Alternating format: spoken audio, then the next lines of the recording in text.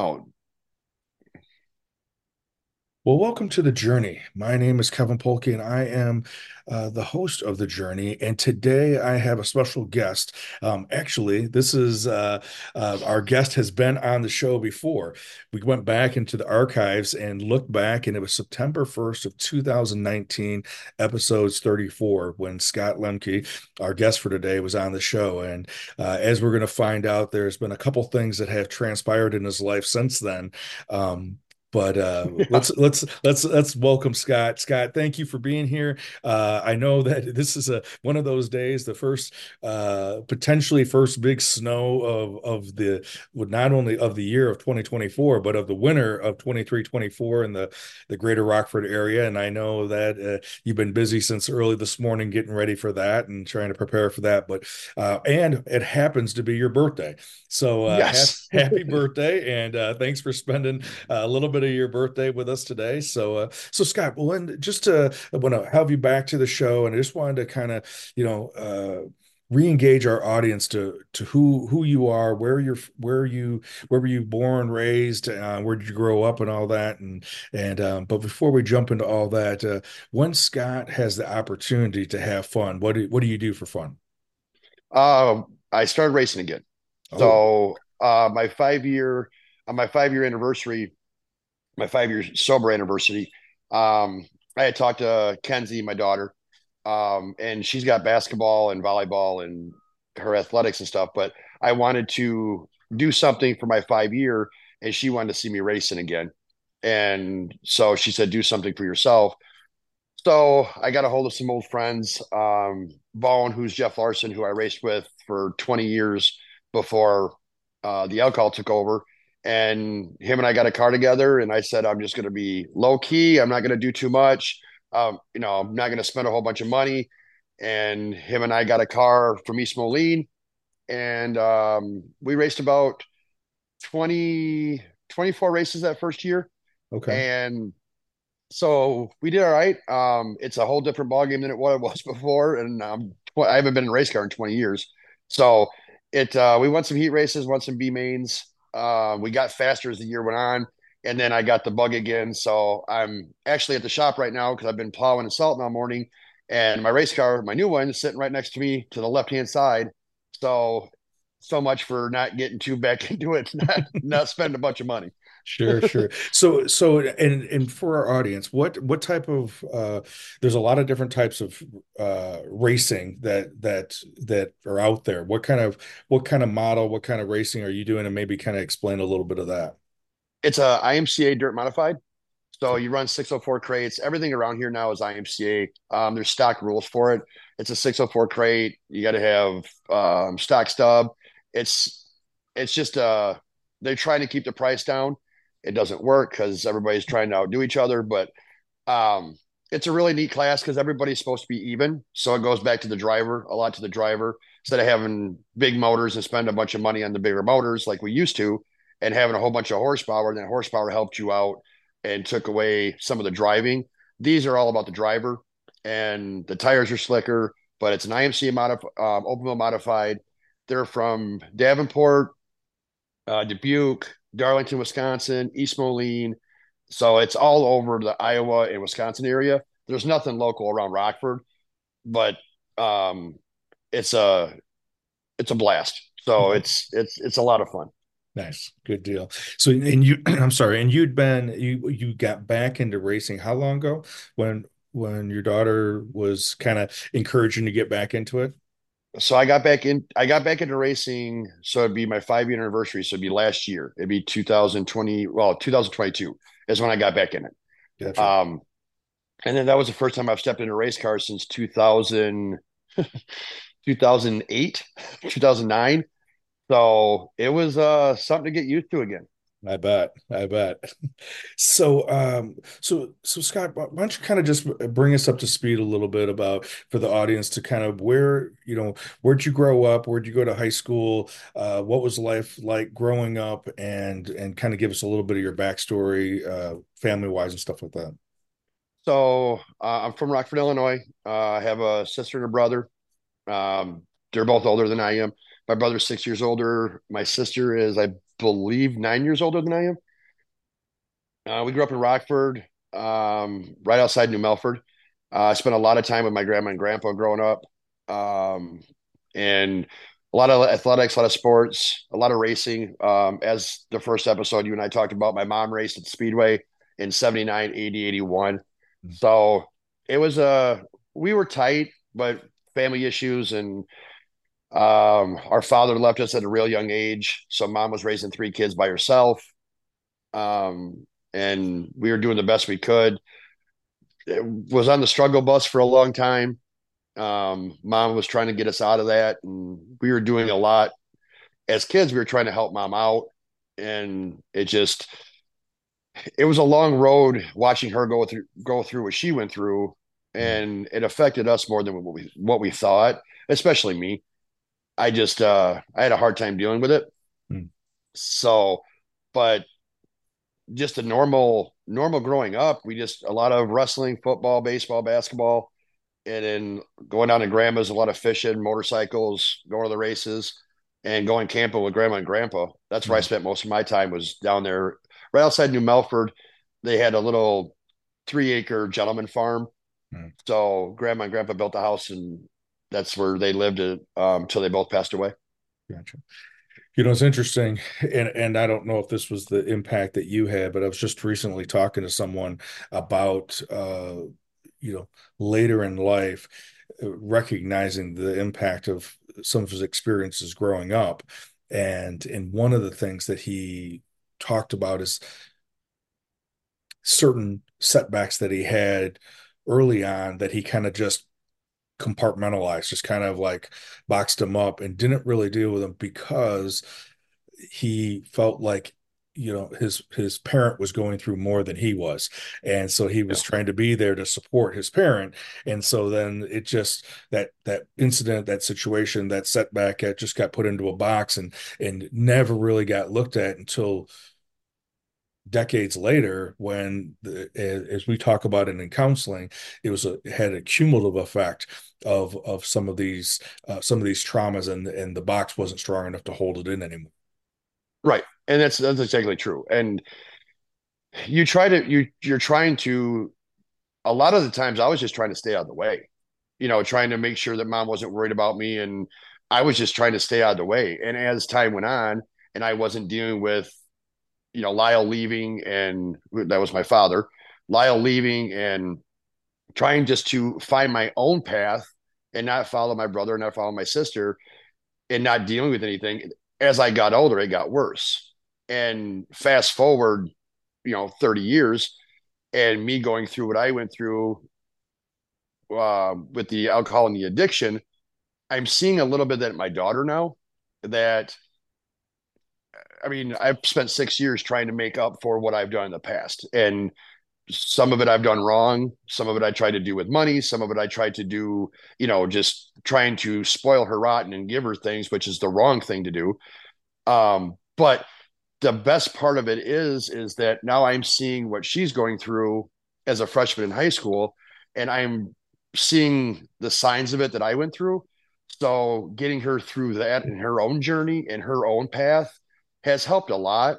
And being sober and being a father and being there for her and being able to navigate through it with her has been a huge plus in her and I's relationship to go through this together. Sure.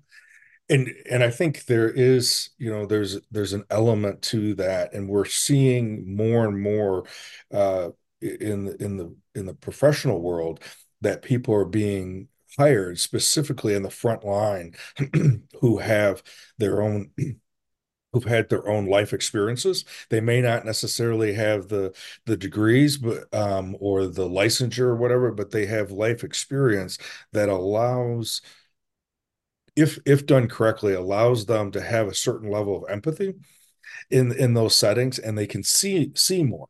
Now, sometimes, right, life experience, it causes the opposite to happen, right? We're so hyper vigilant and hypersensitive that we don't want our child to go through the same experience we did, that we bubble wrap them so tight that they can't breathe and it backfires on us.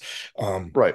but if we are walking our own journey and being cognizant of everything that's happening, we can walk with them and um, not have to dictate what their journey is. So I think that, it all had, as we've said before, this, we're able to utilize our experiences to help other people. Um, that is, I think, then worth some of the setbacks and the pain that we've gone through. Right. But you still have to let them fail.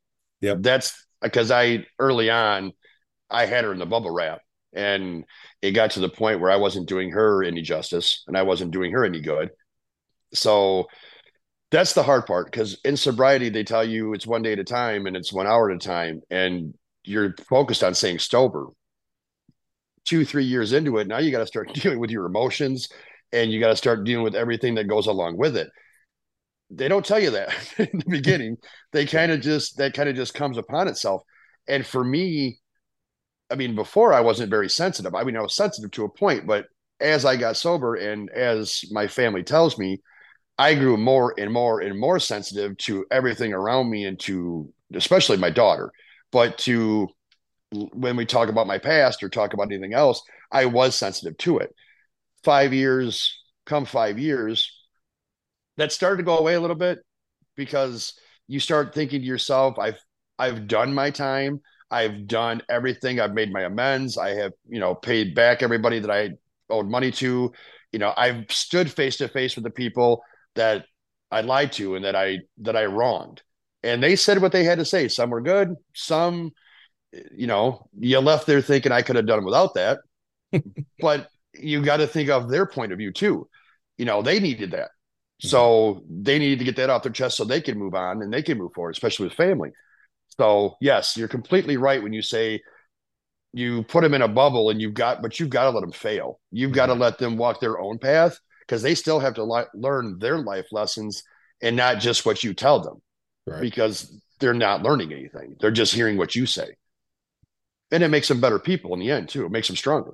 Yeah, no, 100%. And yes, we can definitely learn vicariously, right? Learn through someone else's experience, but those lessons, though valuable, may not necessarily be those life-changing things that we hang on to. And that, ends up being, like you said, you know, our own setbacks, our own mistakes that we have to then figure out how do we correct and how do we move through those things. Ultimately, that's all part of the developing and growing process. It's interesting, right? As a as a father, somehow we figure out that when the toddler is learning how to walk, we somehow are accept the fact that they're going to stumble and fall and they're not going to get it right, Right. correctly. And then it moves to, as they're learning to tie their shoes, we have to choose not to tie it for them, even though it'd be faster, it'd be more effective, it would be more efficient. Or we're going to still be tying their shoes when they're 18 years old. So, I mean, I think, when they're babies and toddlers, we somehow give ourselves permission to support and just create space for them as they get older, either because of our own stuff or because, like you say, uh, not wanting them to be in pain. We end up stepping in there and sometimes delay the development process or the growth process. Right. And that's that couldn't be more true. And that's a lot of what we're going to now, is the maturity level of it, and maturing a little bit slower, due to the fact that I was trying to protect her from everything. But as a freshman, she's maturing above her years, and I mean, she's turning into just a great young lady. It wasn't easy, and it wasn't, especially on my part, because I had to deal with trying to get her there, but taking my lumps as well, for her to be able to do that and for her to be able to move on. So it's it's a hard spot being there's no book, there's no nothing to tell you how to do it or when to do it or how to make it. For them to cry is the worst thing in the world, and I never want it to happen. I try to fix it, but at times it's just, you got to step back and let them cry. Mhm. And it's brutal, but I'm still dealing with my own stuff and trying to let her deal with hers. And you've gotta find a fine line where it's not smothering and you're not being a helicopter dad, as well as kind of staying 10 feet back and making sure she's protected. Yeah, yeah. No, I think, I think it definitely is because of, like you said, if there was a book written about it, it'd be outdated by the time we got the copy of it. And, Yes, it would. Yes. and it would have been written for some other child that isn't yours because your child, Mackenzie, is she's her own person, and so it's I think it's really more about that art of parenting than it ever is a science of parenting. So yeah, no, I'm with you. My oldest will be 28 next month, and my youngest will be is 25 and a half, and yes, that is a it's a much I used to say, and I still believe this, is that every stage is the best stage, because it was just, because it was always just something new and exciting to be able to be with them and watch them grow. And now that they're starting their own families and they have careers and stuff like that, it's and so now Diane and I, we're over the last couple of years, we're starting a life that prior to this had been always focused on on the kids, and now it is for us to have some of our own adventures. So that's been another phase to go through. So Yeah, exactly right. And we're on the basketball stage right now. okay. So she's committed 100%. She's doing amazing. She's finding her own showcases, finding her own path and doing it on her own. And I'm the lucky one that gets to be along for the ride. So Sure. that travel time to Wisconsin and Iowa and doing the showcases with her, I could care less what happens at the showcases. It's that one-on-one time her and I get to travel and spend the night in a hotel and do jack around and have a great time together and make memories that we'll never have again. Yeah, So yeah, that's dad's part of it. yeah. But it's always nice to see her do well, which she's been doing. Like I said, she puts the work in. So, and she's determined and she's focused. So I couldn't ask for anything more having that time with her. So we're in the basketball stage. I'm sure we're going to go into some other stages, but I'm just kind of enjoying this ride right now. Nice, good deal. So, so Scott, kind of tell you now you're coming up on 6 years of sobriety, right? And I know when we talked a few years ago, we you talked about just just kind of getting into recovery and had gone back and forth with some attempting to be substance free, but it switched when we talked about recovery. And for you, what would you say for individuals that may not be familiar with the difference between someone being substance free from whatever it is, alcohol, drugs, whatever that is, um, or we call it sobriety, to what we refer to as recovery? How would you describe today, 6 years into it, how would you describe the difference? The biggest difference between staying clean and sobriety and recovery is you have to deal with your emotions. Getting sober, you can't drink, you can't do drugs. You got to change your lifestyle. And after time, when you get used to it and you're focused on something else, it doesn't go away, but it comes a little easier. The longer it goes, you're focused on whether it's work, whether it's your daughter, your son, whatever you're focused on, it becomes something that you still think about in the back of your head, but you're not focused on it. Recovery, you're dealing with your own emotions, you're dealing with what's making you happy, what makes you happy. You've put it aside for so long that you don't know how to do it. And it's getting back into being able to go out to a restaurant and being around people and being with people surrounding you and being able to go to have dinner with family and being around alcohol and the social part of it, which I didn't think was going to be as hard as it was. The social aspect to put yourself back out into basically, you know, living again. That to me, the recovery part there was that was the hardest part for me because I was uncomfortable being out in front of people. I didn't know who I was going to run into. I didn't know if they were going to be mad, going to be happy, because you got 90% of the people, of course, want you to be sober and recover and to be the best you can be. However, there's that 10% that are waiting for you to fail. They're waiting for you to, so they can say, I told you so, or tell somebody else they told them so. So dealing with your emotions on that part of it, dealing with yourself and what makes you happy, that you don't always have to do everything for your daughter or your wife or your family. You can take time to actually say no to something. No, I can't do it. I've got to go do something else. Or you're not, for me, I was working 15, 16 hours a day and then going to help family or going to do this or going to do that. So I was constantly busy or running Kens everywhere. So, but there come a point where I was running myself ragged and I had to deal with me, which the recovery part of me, what makes me happy? What do I want to do with my life? How do I want to help other people that have the same problem that I do? And that part of it was huge. And just being somebody that I don't know, I don't know the perfect word for it, but just putting yourself back in a social atmosphere that's not with booze, not with alcohol, or not with drugs, and being comfortable and being able to talk to people again and having something to talk about. It's like being a kid all over again and Mhm. trying to grow up.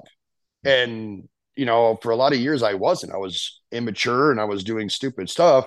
So you actually have to kind of recreate yourself into, I'm an adult now.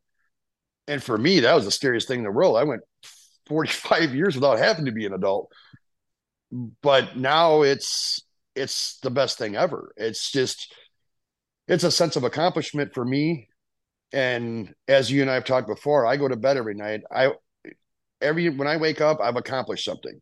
Not a lot of people can say that. I didn't drink, I didn't do drugs, and I'm trying to be a better person than I was yesterday. And to find racing again, to have my daughter a part of that, to have Elise a part of that, and to I didn't want to push it on people when I was racing. I kind of wanted just to have kind of feel it out.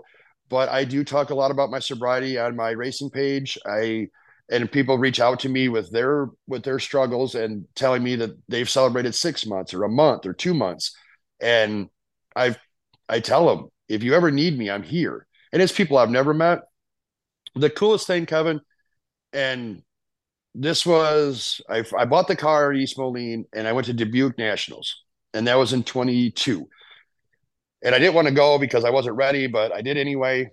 And I got in the car and we missed the show on Friday night, missed the show on Saturday, and then Sunday or Thursday night, sorry. Thursday night missed the show, Friday night missed the show, Saturday night we made the show.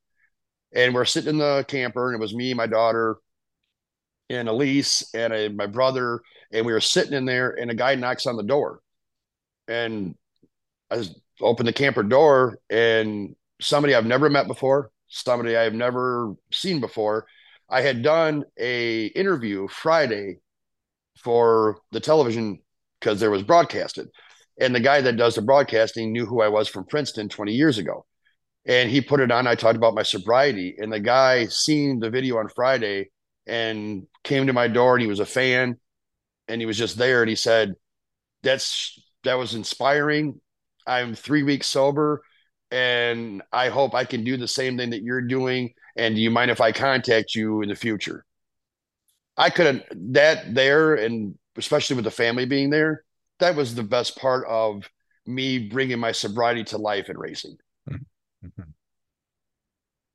And I think I you, part of your, an aspect of your story, as you've told me, different times, is that, substance and alcohol was part of it. And then as you recreated your life, rediscovered your life, or discovered your life, right?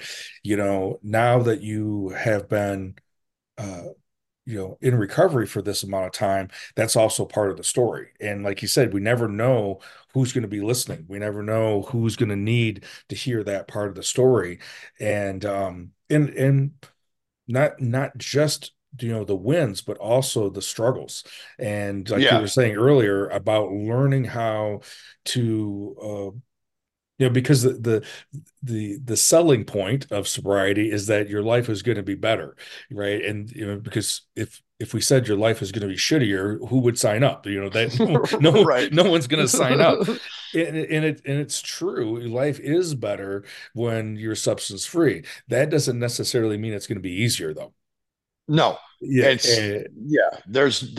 You couldn't have said that better because my coping mechanism for I think it was going into the third year, if I couldn't deal with something, I went to sleep. So the struggles that you did, I mean, it's 5 o'clock at night and it's just you can't control it. So you give it to your higher power. For mine, it's God. And I just gave it to God. I said, you got to deal with this because I can't. Mhm. It's not, I don't know how. I'm not capable right now of doing it.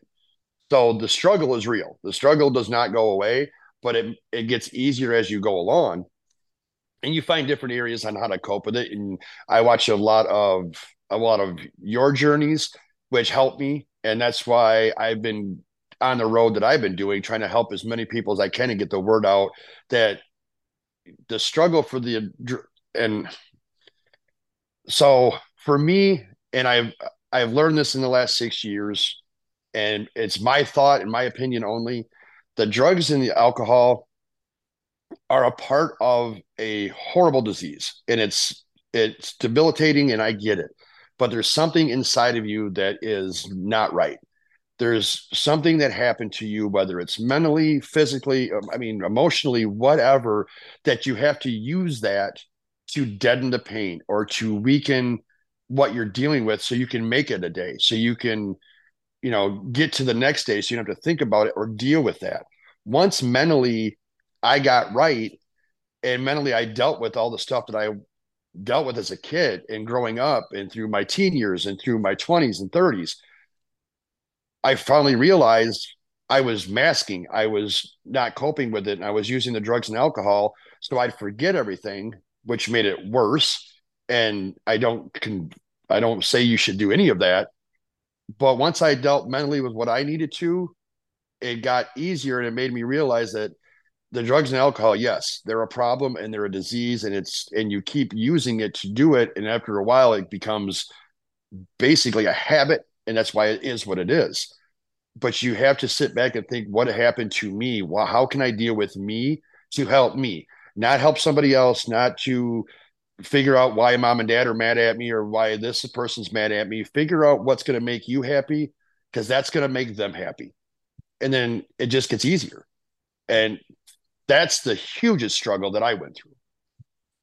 Well, and I know, especially for people who've wrestled with the idea of gone back and forth with, because most people who have been using for a given amount of time and have been identified or identify as being an addict or alcoholic, which is a more of a self-imposed label, right? Um, Right. that they have it's kind of like if you don't want to be told what to do, you don't want to go to certain institutions, right? You don't want to go to church, you don't want to go to some place of worship, you don't want to go to AA, you don't want to do because you don't want to be told what to do because I want to do it my way. The, I think the beautiful thing about the 12 steps and specifically AA, but the 12 steps is there's only one time in all those steps that it ever mentions alcohol. And that's Mm-hmm. that's the first step. The rest of it is about figuring out how to start living life on life terms. Yeah. All the things that you talked about, right? All the things, the first three steps we're just trying to figure out one, I'm not God, that something else is, and now I'm turning my will and my life, my thinking and my actions over to something bigger than myself. That's just the first three steps. And Right. then we get to in the fourth and fifth step, start trying to put in order the chaos of what I've done or what's been done to me in the fourth and fifth step. And but there's still more, more to go on, identifying what are my character defects. Well, I know for me, when I talk about, Campbell's work of the hero's journey, which I've been doing a deeper dive into just recently, that is not only is that the fourth and fifth step, but that's also when we start looking at character, we call them character defects, and I think we can still be renewed from those character defects, but we have to face what is chasing us in the cave. We have to Yeah. face, what we may have been ignoring or we've been projecting onto someone else. If that is a tendency to people please, a desire to get affirmation or validation from others, if that is a fear of failure, or whatever those things are, that time period when we're in that vulnerable state in the cave or the dark night of the soul, that's when we have to face those things. And we're not going to know what to necessarily do, because that if we knew what to do, then they wouldn't be a problem. If we Correct. if we knew how to handle, a fear of failure or whatever it may be, then it wouldn't be an issue because we would already be doing it. It would just be, Right.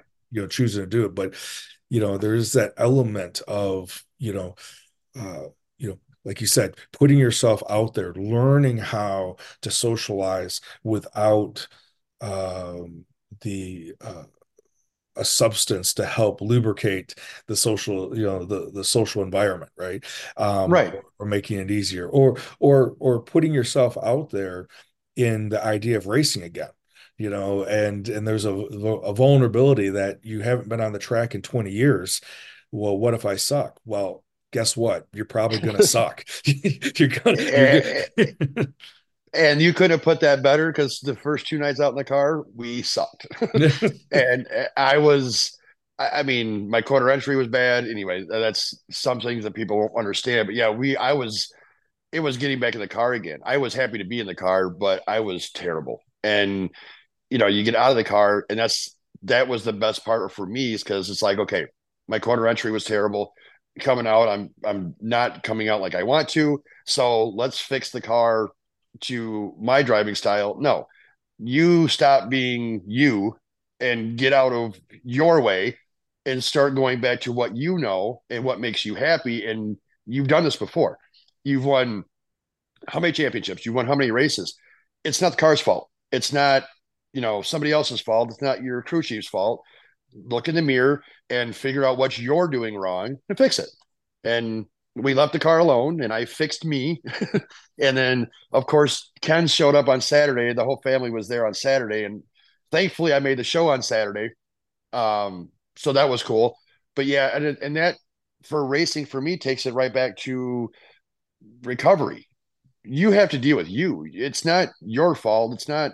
I can't blame Kevin for what I'm dealing with because I don't know how to. That's not your fault. That's me because I didn't ask the question. It's not somebody else's fault that I don't know how to socialize out in public anymore. That's my fault because I didn't stop and say, I should have done this earlier. I should have put myself out there. I should have leaned on my wife, Elise, to put myself in a position to help me through that and to be by my side. I didn't do that. I just shut down. So that's not everybody else's fault. That's my fault. And as you had talked about before about diving down the cave, the hero's cave, when you deal with your own stuff and you realize I was being an ass, so why was I being an ass? It's just not, well, I'm not going to be I'm not going to be a jerk today. It's not like that. Why were you being a jerk? Figure that part out of it out so you can fix it and then move forward and don't do it again. You don't put yourself in the spot. I've I put myself out in positions to fail just so I know how to get out of it, just so I know that I'm going to climb back out of this again. I learned from it. I'm not going to put myself in that position again. So the next time I face something, I'm better equipped to deal with it. I have more tools in my box to be able to fix that. And there's a lot of things I can fix anything on my race car, but there's a lot of things with my daughter, with Elise, with a lot of my family members I can't fix with tools. And that bothered me for a long time, but it's not my fault. It's not something it's not something I can fix. They've got to be able to fix themselves in order for us to get over what we're dealing with. I'm doing some work right now on, and I've been talking about it for a long time about the idea that sport in all the different types of sports, right? Regardless if it's racing, if it's wrestling, football, whatever sport it is, doesn't really matter. Some type of activity, or the arts are really just a metaphor for life. It's an opportunity for us to address things that we wouldn't necessarily know how to address in everyday life. But once we metaphorically, you know, once we can see that in this case, racing, right? When you just said something, I think I want to go back and really stress that. When you got out of that first weekend of being back in the car, and the first tendency is let's fix the car to adapt to make it easier for me to Yep. for getting back onto the track. And then somewhere along the line, right, you paused and said, no, it's not the car, it's not the crew, it's not the conditions. I have to get familiar again. I have to fix whatever that is me getting in the way, right? and Right. and so and that metaphorically is life, right? That's life. That it isn't about someone not accepting your amends. It's about you doing your part of the street to make the amends. What they do with it, that's up to them, Right. right? And that, I mean, and that isn't trying to be cold about that. It's just about going, where does the responsibility lie? The responsibility lies on your side of the street to clean up your side. And if it happens to model or motivate someone else to clean their side up, cool. But you can't control that part. And Right. you that will never know. So I'm interested using that idea, right? So you started back racing in 22, and you raced in 22, then you obviously were racing in 23.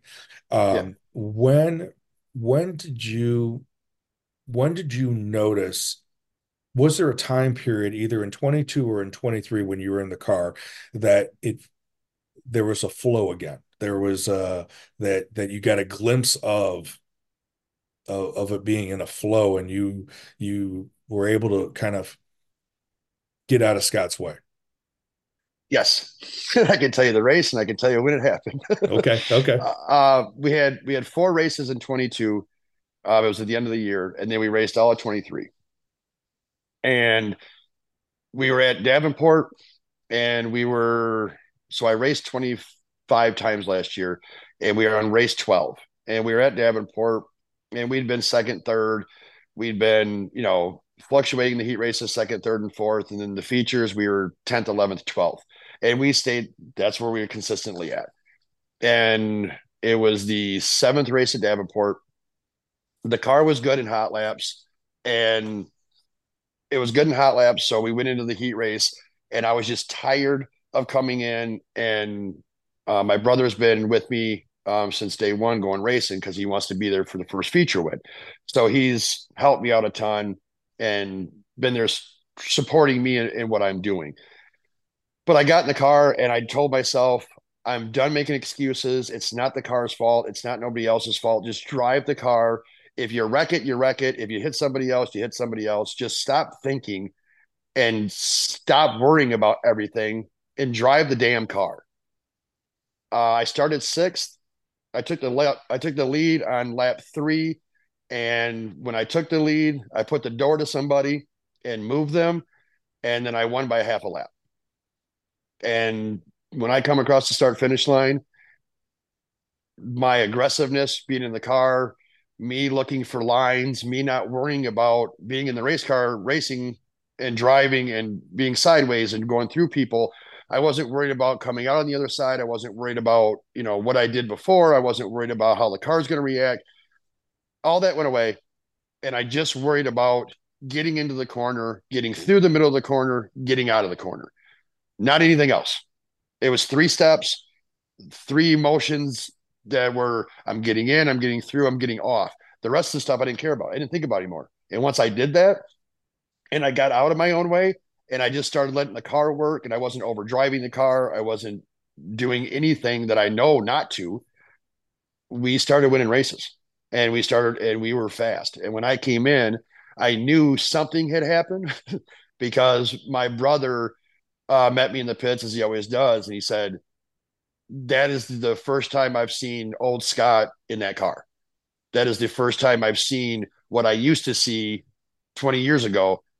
And it never left me because I stopped thinking. I stopped worrying about everything and over analyzing and trying to fix everything before I just said, you know what? I'm going back to the way I was. I'm just going to be me. I'm just going to drive the car. And that's when it happened. I'm sorry, I'm shaking a little bit now because it was a cool moment Yeah. because I didn't know if I was ever going to get back to that because we weren't good. I mean, I shouldn't say we weren't good. I wasn't what I was then. And I expect a lot of myself and you know, I expect me to get back there sooner than I want. Just like in recovery, as we talked the first time, I was a year sober and I was waiting for everybody to come back to me and say, great job, everybody's forgiving you, and balloons everywhere. And it just doesn't happen that way. Mhm. You've got to put the time in. And the biggest thing for me is stop telling people stuff. Stop telling people what you're doing. Stop telling people that I'm sober, I'm doing this, I'm doing that, I'm doing this. They don't want to hear it because they've heard it before. Show them. Don't talk anymore. Show them. And once you show them and time goes on, you don't have to ask anybody to come back. You don't have to ask somebody to go out to dinner or whatever. They'll ask you because they'll see the improvement. They'll see what you're doing with your life, and you'll get more things not gifted to you, but more things offered to you and opportunities in front of you because you're done with the talking, you're done with blaming everybody, you're done with blaming the car or, getting out of your own way and letting the car work for you. Let yourself work for other people and just stop getting in your, as you said, stop getting in your own way and just don't talk as much about what you're going to do. Show them what you're going to do. And I found that it's a lot easier. And I'm not perfect by any stretch of the imagination. I still make terrible mistakes. I still have character flaws, but I'm learning from them and I try to be better every day. Just like I don't drink, I don't do drugs. Every day is the same thing. I try to be better tomorrow than I was yesterday. You know, again, and going back to the idea, and it's similar to the arts, regardless if it's theater and acting, if it's Kenzie playing basketball, she can shoot 100 free throws a day, right? And Right. and no and do it with her eyes closed and make every one of them with her eyes closed. But if she gets to that line in a showcase and she starts thinking that she has to make it, there's a good possibility she's going to miss Right. because she's thinking about what she doesn't want to do instead of just doing what her body already knows how to do. And when you talked about that, the decision of screw it, I'm just going to race and I'm going to focus on, like you said, you know the corner, right? Right. What I didn't hear you say, now maybe earlier in your career, right, 20 years ago, maybe it was a reckless screw it with the help of influence, you know what I mean? Exactly. That may have taken the edge off of the fear of something happen. Right. I imagine, though, there was a desire for acceptance and approval and validation back then too, but I think that's the hard thing that people who've experienced it, when you're trying to when you've, so to speak, climbed and had some type of mountaintop of experience, and then for whatever reasons you have fallen down and then you try to get back up again, you now are there's an element of fighting against yourself, of the Yep. pressure of, do I have what it takes anymore? I don't want to make a mistake. I don't. And like you said, the difference of doing this sober is that you feel everything, right? Yes. So you're gonna feel, that fear and not wanting to make a mistake or trying too hard, right? And golfers, when they try too hard, right, that's when they shank the ball. That's when and I think that again is metaphorical for life. And when you think, and I know this is kind of on the spot, so if you don't have an answer, that's okay. But when you think of taking what happened in that 12th race, right, back in 23, Right. and then you go, okay, if that was a template for me to do life now, how would that how would that transition, regardless if it's with Elise or with Kenzie or business or whatever, how do you think, if you were able to put that into words, how might that translate into actual day-to-day life? One step at a time. Take the first thing that's in front of you, deal with it, correct it, or finish it. Go to the second step. Don't go from one to three. Don't don't have 19 things that you're doing and you don't finish any of them, or you're not dealing with any of them. Your emotions, whether it's mentally, whether it's with work, whatever it is, your first goal is to conquer getting into the corner. Okay, do that, complete that, finish it, then move on to getting through the center. So life wise, you know, if you start a project, finish it. If you are working on yourself and you haven't completed what you're trying to work on, don't try to fix something else that you're doing.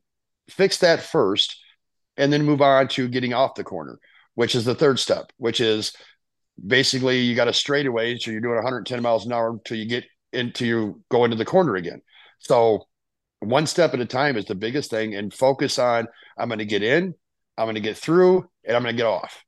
That's the biggest thing for me, is dealing with it as it comes to me, not as all at once, or trying to deal with the whole corner instead of just breaking it up into sections. That for me is huge. And if I could ask a huge favor of you, I would like you to repeat the part about Kenzie being at the free throw line. We are going through something right now that I think when she watches this, it's going to be huge for her, because the girl has an she works her ass off, and she's talented as hell. But practice wise, she shoots the lights out. She does what she does. She gets nervous, or I don't know if she gets anxious. I don't know what it is yet that we're working on it. But could you repeat the thing about free throws and letting your body just do it and stop worrying about it? Because that's going to be huge for her. So, I remember being told when I was competitive is how you practice is how you're going to play.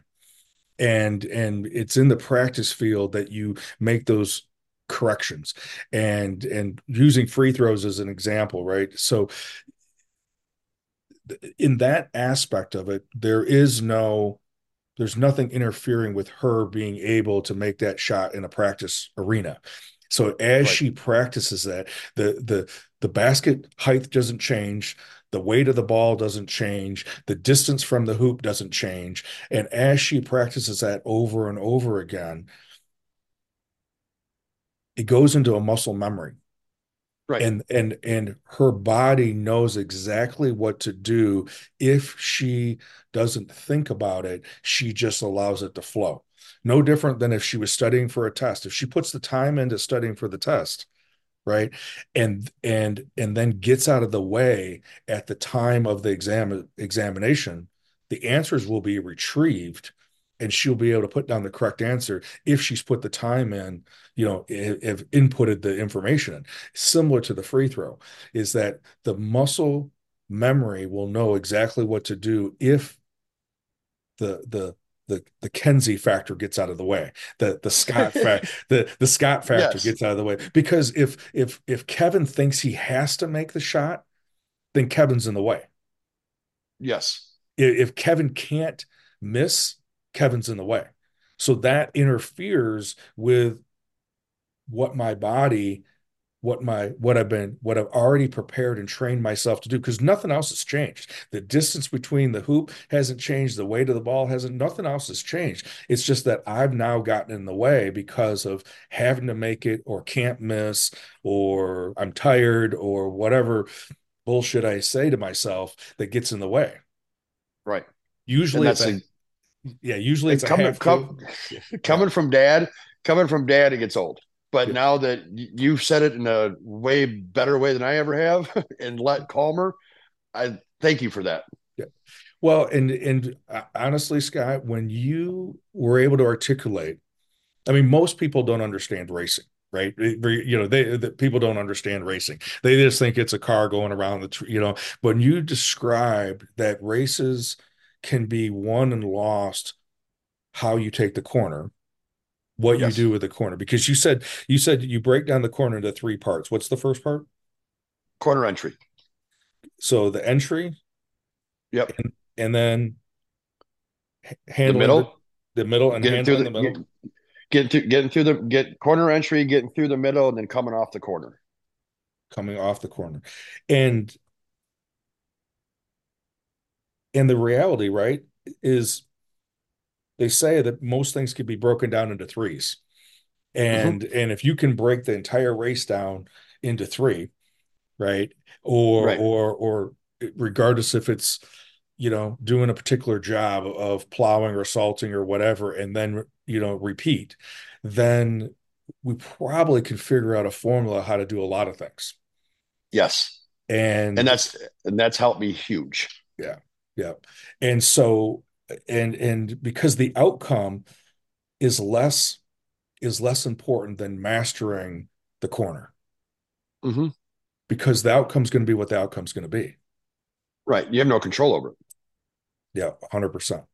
Yeah. And the best part about, and I've tried to, in my own way, figure this out, but getting in entry, corner entry, getting through the middle and coming off, once you get off the corner, whether you're on a half mile, 3/8 mile, a quarter mile, you get a straightaway where you don't have to do nothing. Where all you're doing is you're just on the loud pedal and you're flat to the floor, and you're going as fast and as hard as you can, and then you do it all over again. Because you go through the quarter entry, you go through the center, you come off, then you're on the back straightaway. So it is the coolest thing in the world that once you figure out corner entry, if your middle sucks, then you go back in and you're like, okay, we need to do this to the car, get your corner entry, get through the middle. Now we got to get off. Now, once we get off the corner, just like life, once we figure out what is troubling us, to figure that out and to deal with that, and to be able to move to go to being back in a social life, or being back with your parents, or dealing with your children, or getting your children back. For me, it's the straightaway. For you, it's sitting down in a movie with your kid, or being able to see your wife again, and spending time with loved ones, whatever. For me, I it's helped me a ton just to be able to realize that it's not everybody else can't be wrong. You can't blame everybody for so long. Yeah, it's got to be something that you have to deal with on your own, and just you got all the time. You got time to fix it. It's not like the problems are not going to go away if you don't deal with them. So the longer you go, the less you deal with it. It compounds itself, and it compounds itself, and it gets worse. If you face it, look at it, figure out what the problem is, 9 times out of 10, it's going to be way easier, and the outcome is going to be way better than you thought. Mhm. Well, Scott, I appreciate you reaching out to me a couple weeks ago and our conversation. And I know, we were talking about a handful of different things, and we talked about getting you back on the show and sharing. And I think, what you were able to share about what you learned about yourself and then practiced it and then put it into action. I think that is key.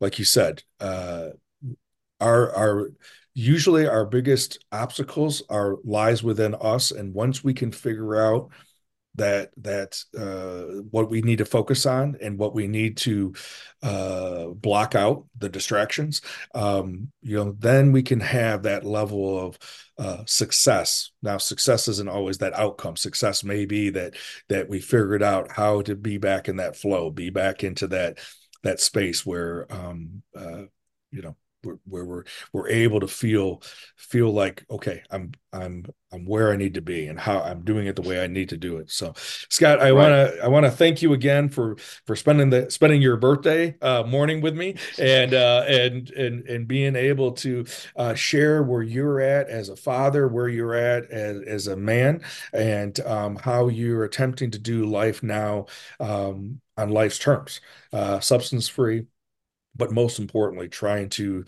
just learn how to do life in recovery and life on life terms. So I appreciate Well, it. If th- anybody, go ahead. Go ahead. no, you go ahead, sir. If anyone wanted to reach out to you or get in contact, what would be the best way to reach out to you? They can email me at SCOTTELEMKE at yahoo.com, or they can find me on Facebook and message me. I have a Lemke Racing D55 racing page, or I have Scott Lemke. It's got me and my daughter big on it. Reach out to me on Facebook. Night or day, just reach out and messenger, however they want to do it. There's always somebody listening, and if you need something or if I can help in any way, I will definitely reach out and do that. Perfect. Well, Scott, I appreciate it. Again, happy birthday. And keep on enjoying spending the time with Elise and with Kenzie. And we will be talking to you soon. Thank you, sir. I appreciate the time. Yep. So, if as we were just talking, and Scott was sharing about, first and foremost, he knew that he had to make the choice to do life substance free, and then over time, getting support, getting help through the 12 steps, and starting to navigate how to do life on life's terms. More was revealed to him, and as different things happened, he was able to experience life and be able to start challenging it and not making excuses and not holding himself back. Um, this isn't just Kevin and Scott's life. This is available for all of us. But we do have to take a hard look at what we need to change in our life that may be barriers, as well as what things that we need to do to live that life on life's terms. As always, I appreciate you being here and look forward to being with you next week.